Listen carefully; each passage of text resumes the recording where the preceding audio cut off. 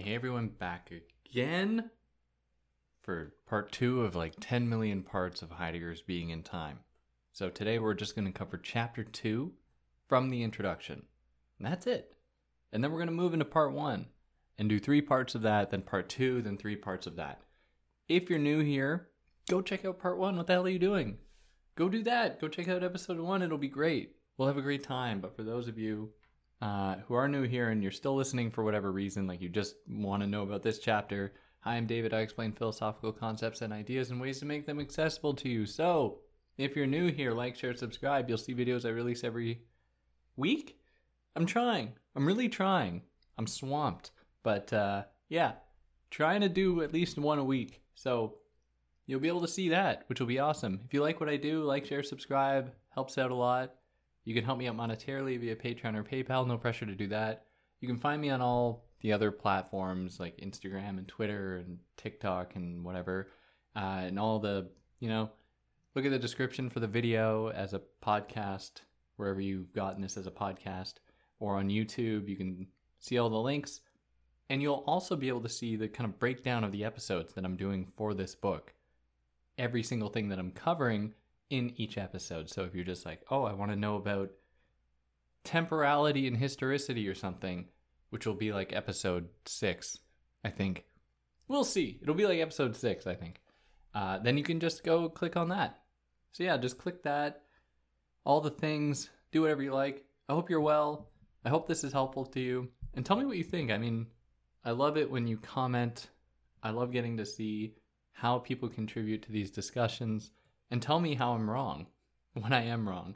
It helps me learn, and then I can pin the comment. Everyone can laugh at me. And we can all learn together. Wouldn't that be great? I don't have the time to respond to everyone's comments because I can't. But I read them all. And you're all very smart. And yeah. So yeah, let's jump into chapter 2 from the introduction here, titled The Double Task in Working Out the Question of Being. That is the method of the investigation and its outline. So we are still only setting the foundations here. And as we will see throughout the course of this book is entirely just setting out the foundations. And at some point, Heidegger kind of becomes aware of that. And the version I'm reading, it's the Joan Stamba, I think that's how you pronounce their last name, version. But then there's also like an editor who like randomly inserts themselves and like comments at certain points with like one word, like responses with a little asterisk, and like, what are you doing? Why are you in here? But anyways, I don't know whatever. This entire book feels like setting down the foundation for the question of being, which is valuable in itself, even if it leads to Heidegger not actually solving the question that he sought out to solve. So what is the method of investigation and its outline? Well, he starts out here by saying that Dasein must be immediately graspable for us ontically in our existing in the world, but it is removed from us ontologically. So we know that things exist, right? Therefore, we know that there's some kind of impetus behind their being, some kind of like driving force in being. And by posing this question, we are revealing the very capacity of being to be reflective, being to have a drive to actually be in the world, kind of movement itself. Eventually, toward the very end, he's going to invoke Hegel to talk about spirit. And I think that there are some resonances between the idea of spirit and what he's talking about here as Dasein. Even though there are some fundamental differences, but I'll explain everything you need to know about that when we get there, like episode 8, so don't worry about that. So Dasein grasps its own being through the world. As I said last time, it's important that we don't bracket off the world for Heidegger. In fact, that is central. He is primarily concerned with the world as a foray, as an entry point to this deeper investigation into being, something that exists underneath the world as a fundamental ontology. And if you don't know what that means, go check out part 1, because you got to know what that means if you're going to get this. Otherwise, you're going to struggle. So Dasein grasps his own being through the world. as what is immediately present.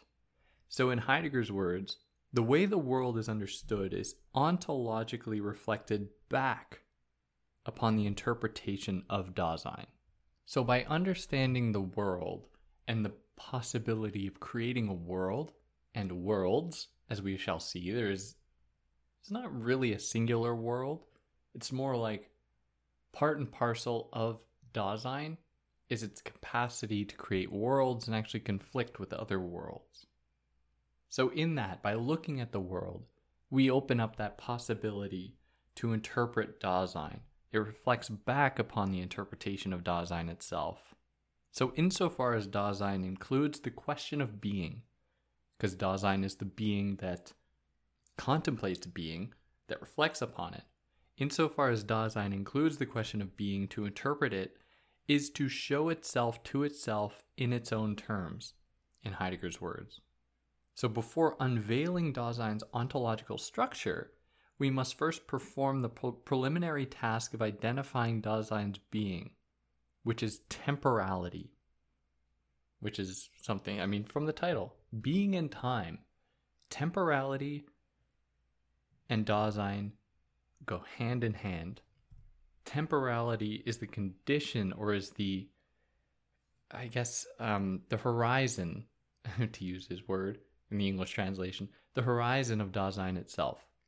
Everything exists in time, the same with Dasein. And that is for a non-spatial being like Dasein. Dasein, like being itself, the very fundamental ontology, does not exist in a space. It's not like we can be like, oh, it's over there. It is a non-spatial driver for being to occur. But in that, we are implying some degree of temporality. Something has happened in time, but not in space for Heidegger, which I will, as we go on, I will be critical of. But in any case, it's important to grasp right off the bat that in that way, being and temporality are intimately connected. Kant says something very similar in the Critique of Pure Reason. But what I will say now as well, and I'm going to say it because it only comes up later, or at least it's developed later, is that there's something else to attach to being. And that is not just temporality, but also care for Heidegger. This is the trinity of being, where you have being, in at least reflecting upon it, you have being, temporality, and care. They go hand in hand. That is because, as I already explained it with temporality, it has to exist in time. But care is the condition upon which it is possible to create worlds. If there was not a care, if beings just sprouted up and just existed of their own accord, satisfying their own immediate needs in every individual moment, we would not be able to create worlds. We wouldn't be able to create monuments. We wouldn't be able to create culture and community. It would just be like, there would be no being itself. To be means to be with. You cannot be in isolation. So there is a communal component here. Now, he's not going to get into all of that now, but just so that you know, the trinity here is being, temporality, and care. So this book could have been titled Being, Time, and Care, which would have been a nice title, I think. So Dasein understands being in time. That is, you cannot exist outside of time. This is because being in time serves as a criterion for separating the regions of being. The problems, he continues, of all ontology are rooted in the phenomenon of time. Being from a pre-ontological state, or from a pre-existential, existing in the world state, can only have moved from that state into this one through time. It has gone from non-spatiality and then into space, which he'll eventually discredit and say that world making is the process of despatializing, of de-distancing. You come from non-space into space. But what remains consistent between both is that there has been the passage of time. So being in all of its different states exists in time. And this is how we can understand its modifications, its derivations, its different forms. But like, it just doesn't make sense to me. Because how can you imply that there's some degree of transformation in time unless you're according that to a transformation in space?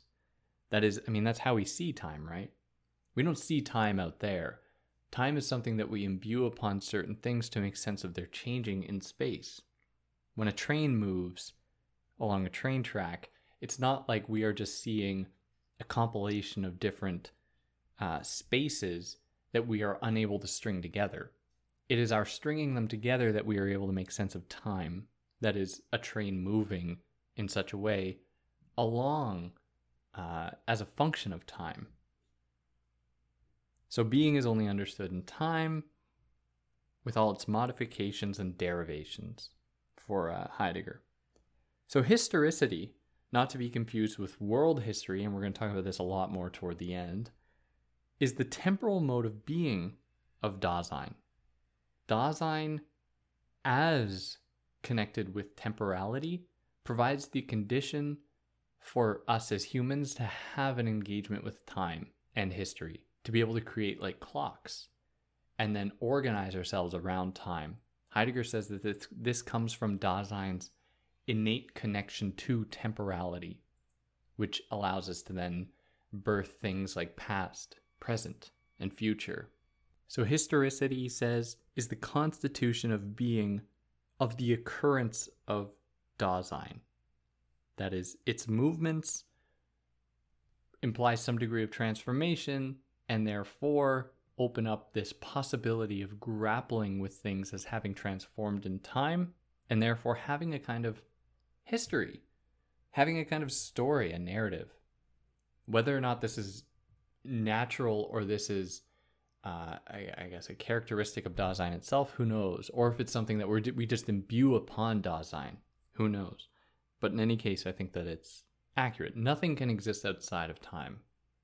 My only problem is that I also think, because I'm a dirty Kantian, everything exists in space too. You can't exist outside of space, at least I don't think. That'd be weird. How do you do that? But yeah.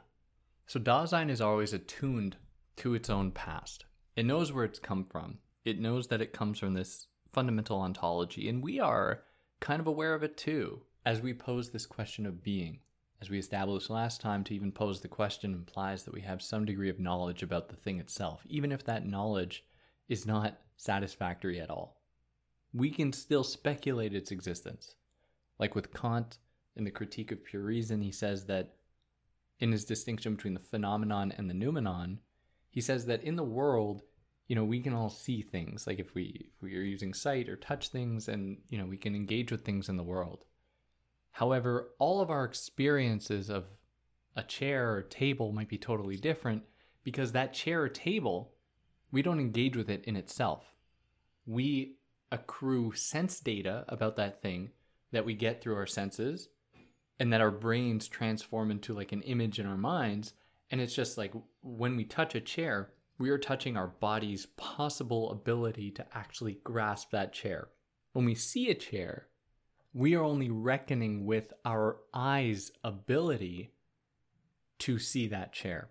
So if we were another creature, like with different eyes, different brains, how would we see the chair differently? Kant asks us, or says that then therefore, the true nature of the chair, what he calls the noumenon, or the true nature of anything, is ungraspable to us. We can speculate that it's there, but we'll never know what it is, because we are always only filtering our understanding of it through our senses. Very much, Heidegger is very much saying the same thing about Dasein itself. That is, this being that is ungraspable to us, but we can speculate that it's there. We can opine that it is there. We can guess it's there. Heidegger is interested in pursuing Dasein through the prism of the everyday. As I said last time, he doesn't want to bracket off the world. He's going to talk about the most mundane stuff, using a hammer or car signal lights. He's going to talk about car signal lights. It's like what you have this like amazing philosophical treatise celebrated in the history of philosophy, at least for the past 100 years. And it's like, he's going to talk about turn signals. And it's like, what? It'll become clear as we go on, though. So he wants to look at Dasein, or understand it, or pursue it through the prism of the everyday, by looking at the everyday, because it is there where we see Dasein being entangled with the world. Dasein is being part of the world. However, there's a risk for Dasein here, and that is its appropriation by tradition that uproots the historicity of Dasein to such a degree that it only takes an interest in the manifold of possibility, or of possible manifestations of Dasein, its directions and standpoints of philosophizing in the most remote, strangest cultures, and with this interest tries to veil its own groundlessness.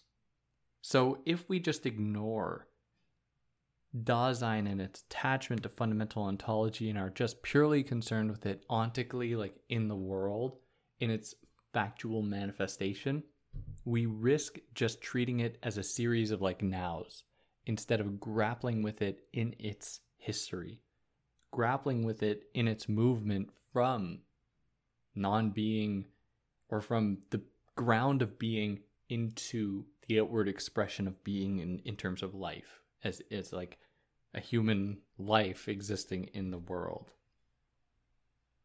And there have been many examples of this within the history of philosophy, of people, of thinkers who have glossed over Dasein's history and instead have focused on its just like immediate manifestation or presence. So this necessitates an interrogation of the previous and current efforts, essentially to understand Dasein, and those that are, I guess, showered in their own traditions and unable to see outside of that. So, for example, Hegel's reduction of being to materiality or spirit. Spirit is what he calls it. If anyone's read The Phenomenology of Spirit, you'd know that I mean, what a mysterious book. But what essentially Hegel is doing is not trying to define what spirit is or to illustrate it. He looks at all of these different parts of the world and human nature, or human beings, human relationships, human communication, and it kind of becomes apparent at the end that spirit is part and parcel of the very movement of history itself and progress itself, of humans embracing the capacity for self-reflection as a motive or as a driving factor behind transformation and movement. And that is what spirit is. There is no one single definition or illustration we can provide of spirit. But in doing so, it's very much concerned with just its outward expression, existing in the world. So while the term spirit or Geist for Hegel is like referring to a metaphysical thing, like there's no like physical spirit, in any case, he's only concerned with it, or primarily concerned with it as it exists and as it manifests in the world. So Heidegger's like, well, that we're going to be limited there because we are just going to, we aren't going to take it, we'd be able to take it any further. And then Heidegger says a similar thing about Descartes' cogito. When Descartes says, I think, therefore I am, he locates, I guess, being within thinking itself as like just a almost like a physical act in the world that we can do and then claim to have found being. Heidegger's like, whoa, there's so much more to it than that. Like, let's not pretend as though we've solved this problem just by doing that. All of this contributes to viewing being in its groundlessness. It kind of takes it away from itself, refuses to acknowledge its history, where it has come from. So to proceed, we must destroy traditional content of ancient ontology, which doesn't mean, for Heidegger, to do away with it completely, but to find the positive elements and preserve them. That is, attachment to the world. You know, like I said, he's not trying to bracket off the world. He's not saying everything Hegel did was wrong. It's just a starting point. Or what Descartes did or anything. to find its attachment to the world, historicity of Dasein, and temporality. So his big focus is Kant, though. So he's going to talk about Hegel toward the end, but his big enemy here is Kant. And that is because he's totally indebted to Kant. I think in a lot of, maybe in more ways than he's willing to admit in this book. I know he has all his lectures on Kant that are published. I don't think I'm ever going to read them.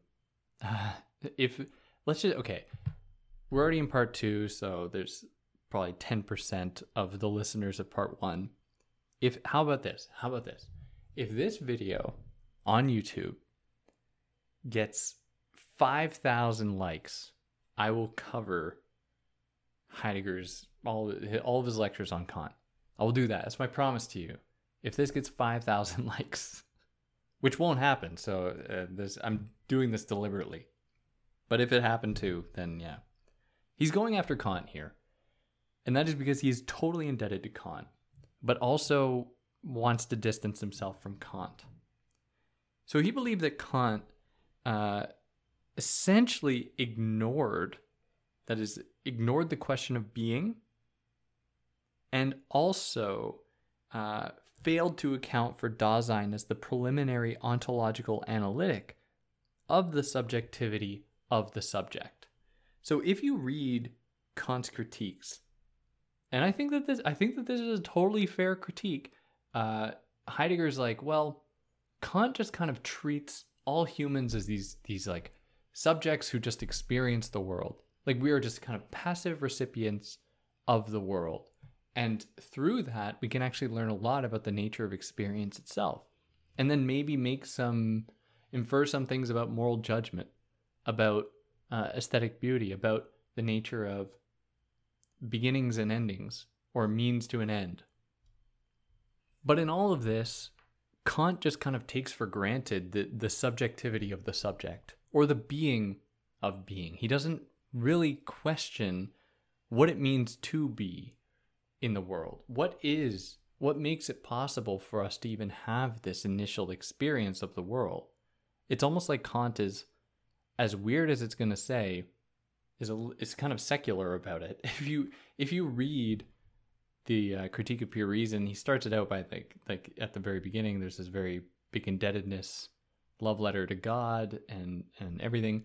But Kant is like not at all interested in just like fanciful explanations for the nature of being itself. Whereas like, other people like Kierkegaard or anyone, so many other ones are just like, oh, well, it's in scripture, so that's how we know, essentially. Kant's not doing that. Kierkegaard's later, but in any case, Kant's, he's much more interested in trying to, what is he trying to do? He's trying to explore what experience, or what looking at experience can tell us about the nature of the world, the nature of the divine, if there is something like that, and what it means to be a moral being in the world. So Heidegger is dissatisfied with that because it totally glosses over the question of being itself. So for Heidegger, Kant's fear of ontology led him to just postulate human capacities of perception and judgment without understanding how or why, which is the topic of the 3 critiques, is to be like, what can we learn from experience that'll tell us about judgment, that'll tell us about morality or anything like that, tell us about God even, tell us about the nature of the universe, the books are great. Kant submits to a traditionalist view then of time as something that is just mysteriously conjured up in the mind. And so the connection between time and the I think, as we see in like Descartes, who Heidegger says Kant dogmatically drew from, remains obscure. Okay, so what the hell does that mean? What Heidegger is saying here is that within Kant's Critique of Pure Reason, if you read that, he starts it out, one of the first chapters is called the Transcendental Aesthetic, in which Kant says that the first thing that we must know about experience is that it happens within space and time. But he says this not to be like, oh, these are objective qualities of like the world out there. There's space that exists out there and time that exists out there. Instead, Kant qualifies that we can only know that these are objects of the mind. That is, to another creature, to another species, to another being, space and time might be totally different. There might be another thing that we don't even know about.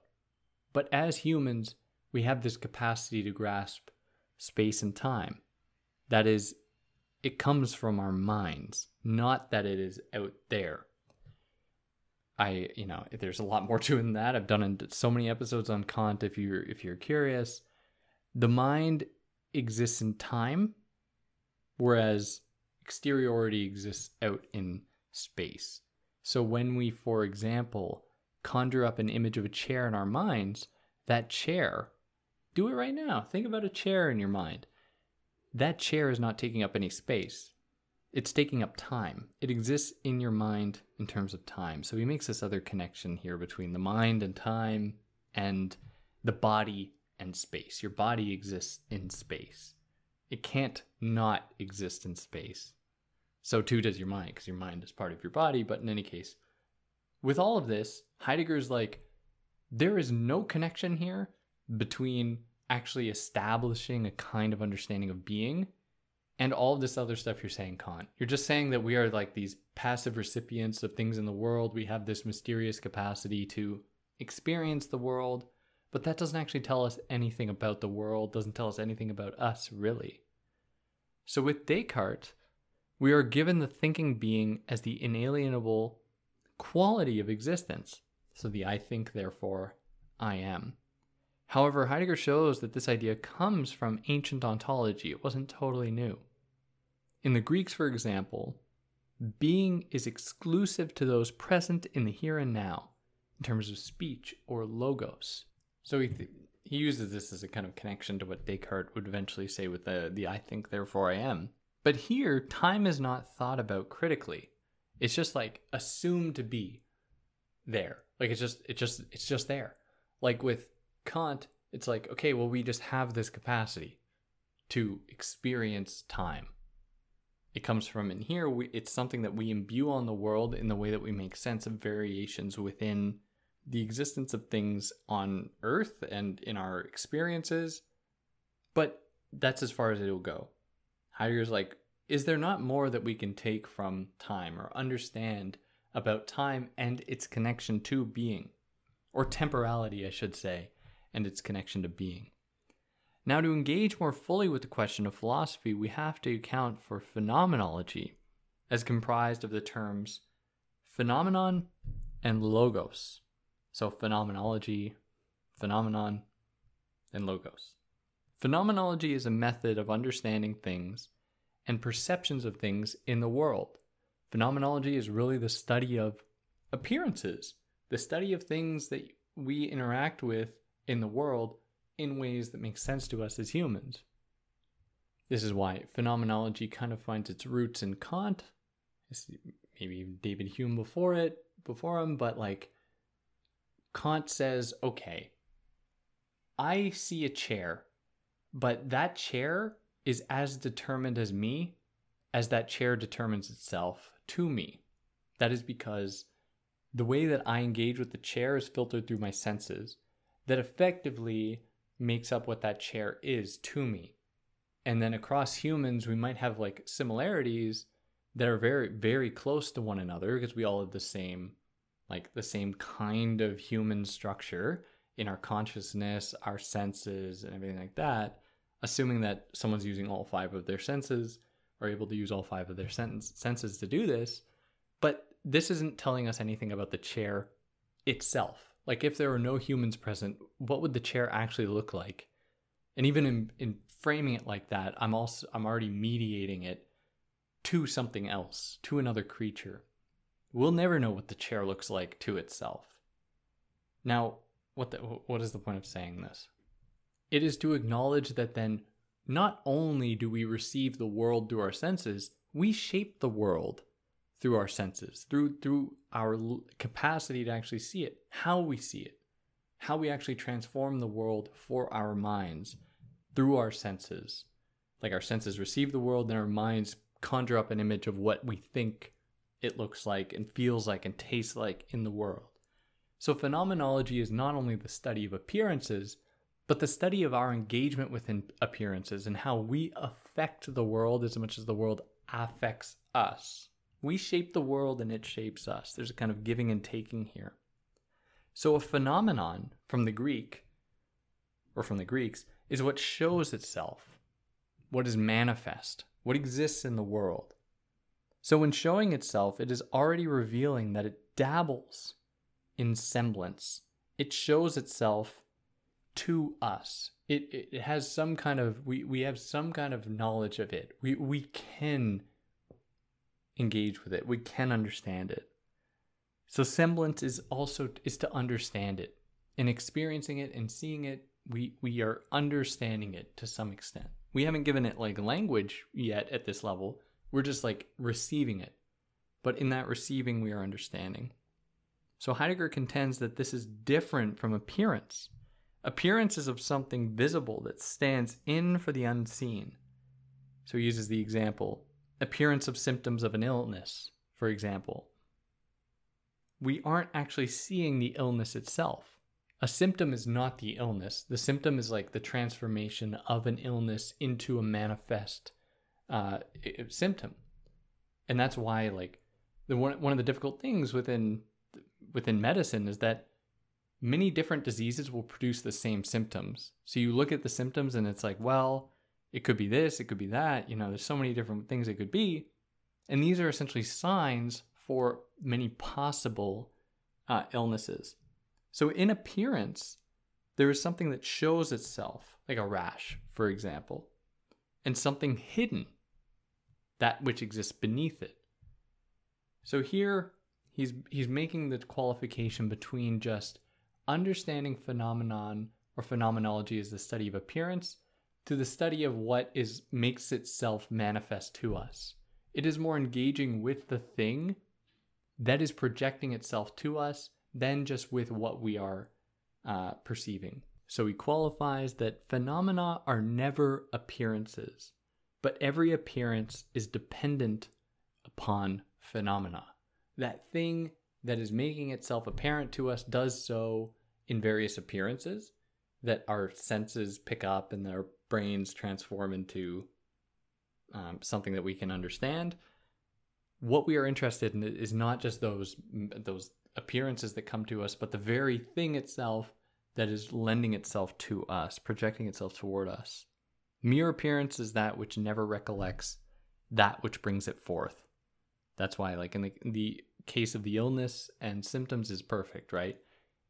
We don't actually know if any of these symptoms point to a specific illness. It's only on further investigation that we are dealing with the thing underneath all the appearances. Which, this part of me is like, the Kantian in me is like, how do you do that though? How do you actually separate or distance yourself from the study of the appearances themselves? Like, how do you make the distinction between the phenomenon that you're interested in, that thing that exists beneath the appearances? Like, how can you claim to be able to even do that? So to deal with the quagmire of the phenomenon or phenomena, appearance, semblance, and mere appearance, we have to maintain phenomenon's role as self-showing, and that this is not synonymous with phenomenology. So Kant's notions of space and time as forms of intuitions are thus revealed only as phenomena of phenomenology. So Kant's like, as I said earlier, Kant sets out to study or to understand space and time as the kind of grounding, the bedrock that makes experience possible. We only experience things in space and in time. So Heidegger's like, instead of then just being like, wait, wipe your hands of it, we're good, figured this out. Heidegger's like, we must only treat these as essentially signs or symptoms of something else.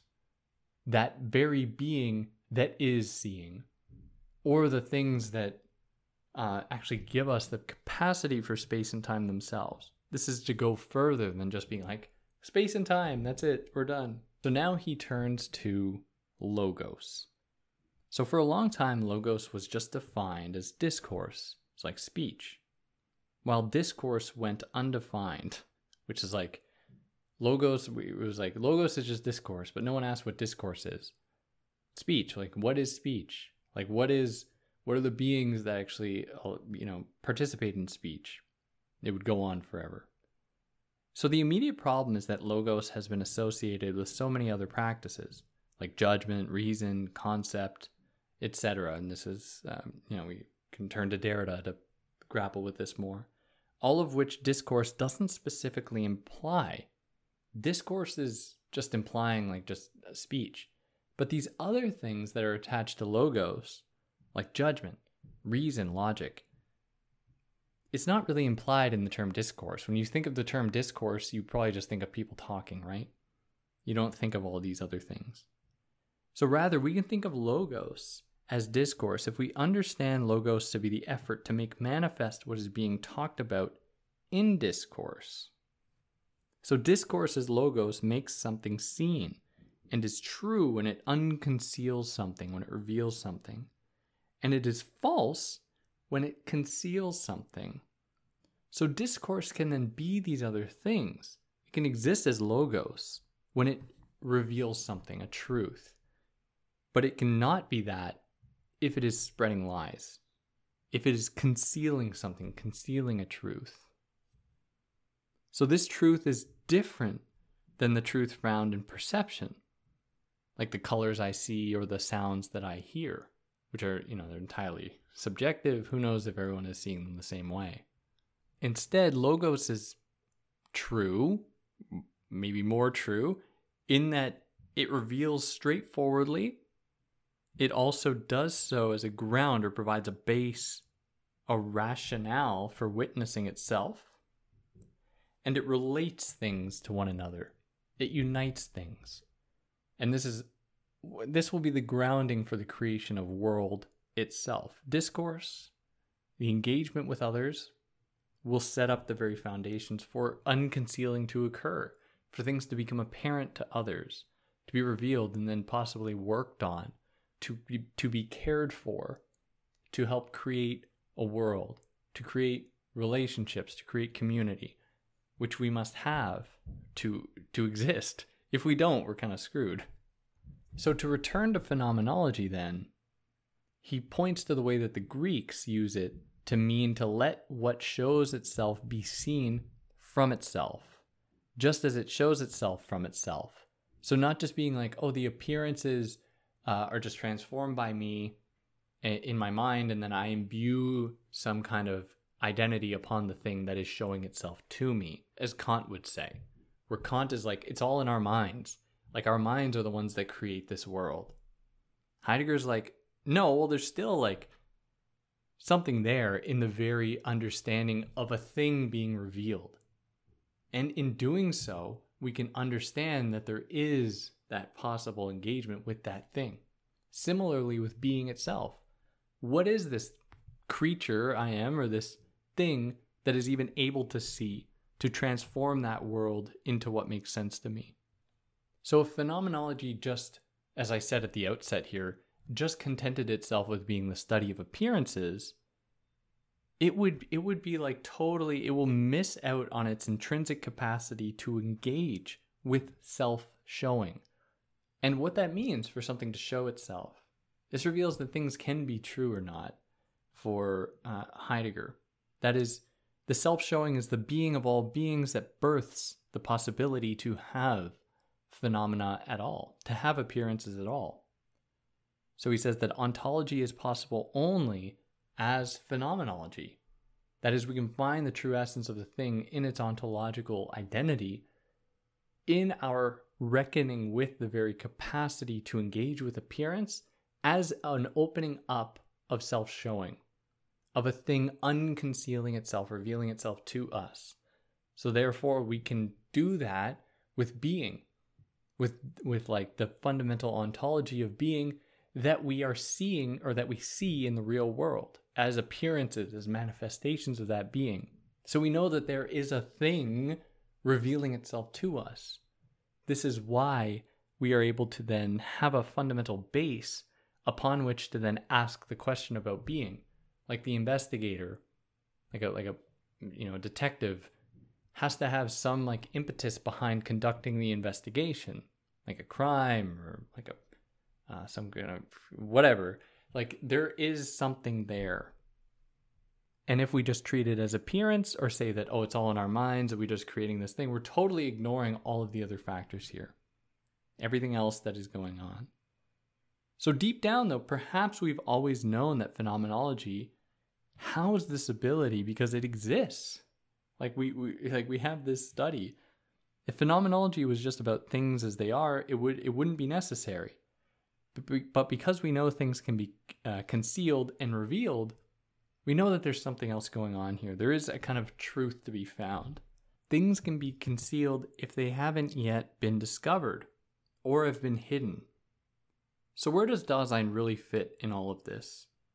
Phenomenology of Dasein takes on appearance of an interpreter or someone conducting hermeneutics, that is studying, investigating, imbuing some kind of interpretation, performing an interpretation on the world and on things. The phenomenon of Dasein is interpretation, is hermeneutics. In Heidegger's words, through which the proper meaning of being and the basic structures of the very being of Dasein are made known to the understanding of being that belongs to Dasein itself. So in the act of interpreting, we are revealing that there is that we are that being seeing being. Even if we're only seeing the clues of it, it's like manifestations. Instead of the thing itself that is still, it's ungraspable. He's very firm about that. It is ungraspable. Doesn't mean it's not there. Doesn't mean we can't still ask about it. So in a sense, we must self-interpret. And that's part of the process here. Dasein is the being concerned with being. And when we investigate it, we are looking at ourselves as the being concerned with being concerned with being. So in Heidegger's words, being and its structure transcend every being and every possible existence determination of a being. So, and is an example of radical individuation as it transcends everything. He continues, phenomenological truth, disclosedness of being, that is a revealing of itself, a revealing of a being, its disclosedness. Phenomenological truth as the disclosedness of being is veritas transcendentalis, or it's truthful, transcendent truth. So then he concludes here by just saying this concludes the intro, and it's like we had to set up all these things. It's going to get real good soon. We're going to have part 1 and then part 2. He wanted to write like the next volume would have been about the phenomenological destruction of history of ontology, probably looking at all the different approaches, like theories of surplus value, like Marx's kind of unfinished thing, but he never did it. And I don't know. I don't know the whole history of Heidegger in this book. If anyone knows more about it, I'd love to know. But yeah, so we just have this like one volume with parts 1 and part 2. So next time we're going to continue with part 1 and cover chapters 1 and 2 from part 1. And then episode 4 will cover chapters 3 and 4. Part 5 will cover chapters 5 and 6. And then that'll wrap up part 1. So each episode of part 1 that I do, it'll be 3 episodes. Each one covers 2 chapters. 1, 2, 3, 4, 5, 6. And then the same thing for part 2. I'm going to cover chapters 1, 2, 3, 4, 5, 6 across 3 episodes. So should be easy enough to follow in that way. But yeah, let me know what you think. Anything I got wrong, anything I excluded, I'd love to hear about it. Y'all always have good insight in the comments. I'd love to read everything you have to say. But yeah, tell me what you think. Like, do you agree with Heidegger? Do you not? You agree with me? Am I too harsh? I don't know. I felt like I've dialed back my initial kind of criticisms. They'll keep flaring up because I'm like that. But yeah, on that note, I hope you're all well. I'll see you later. Take care.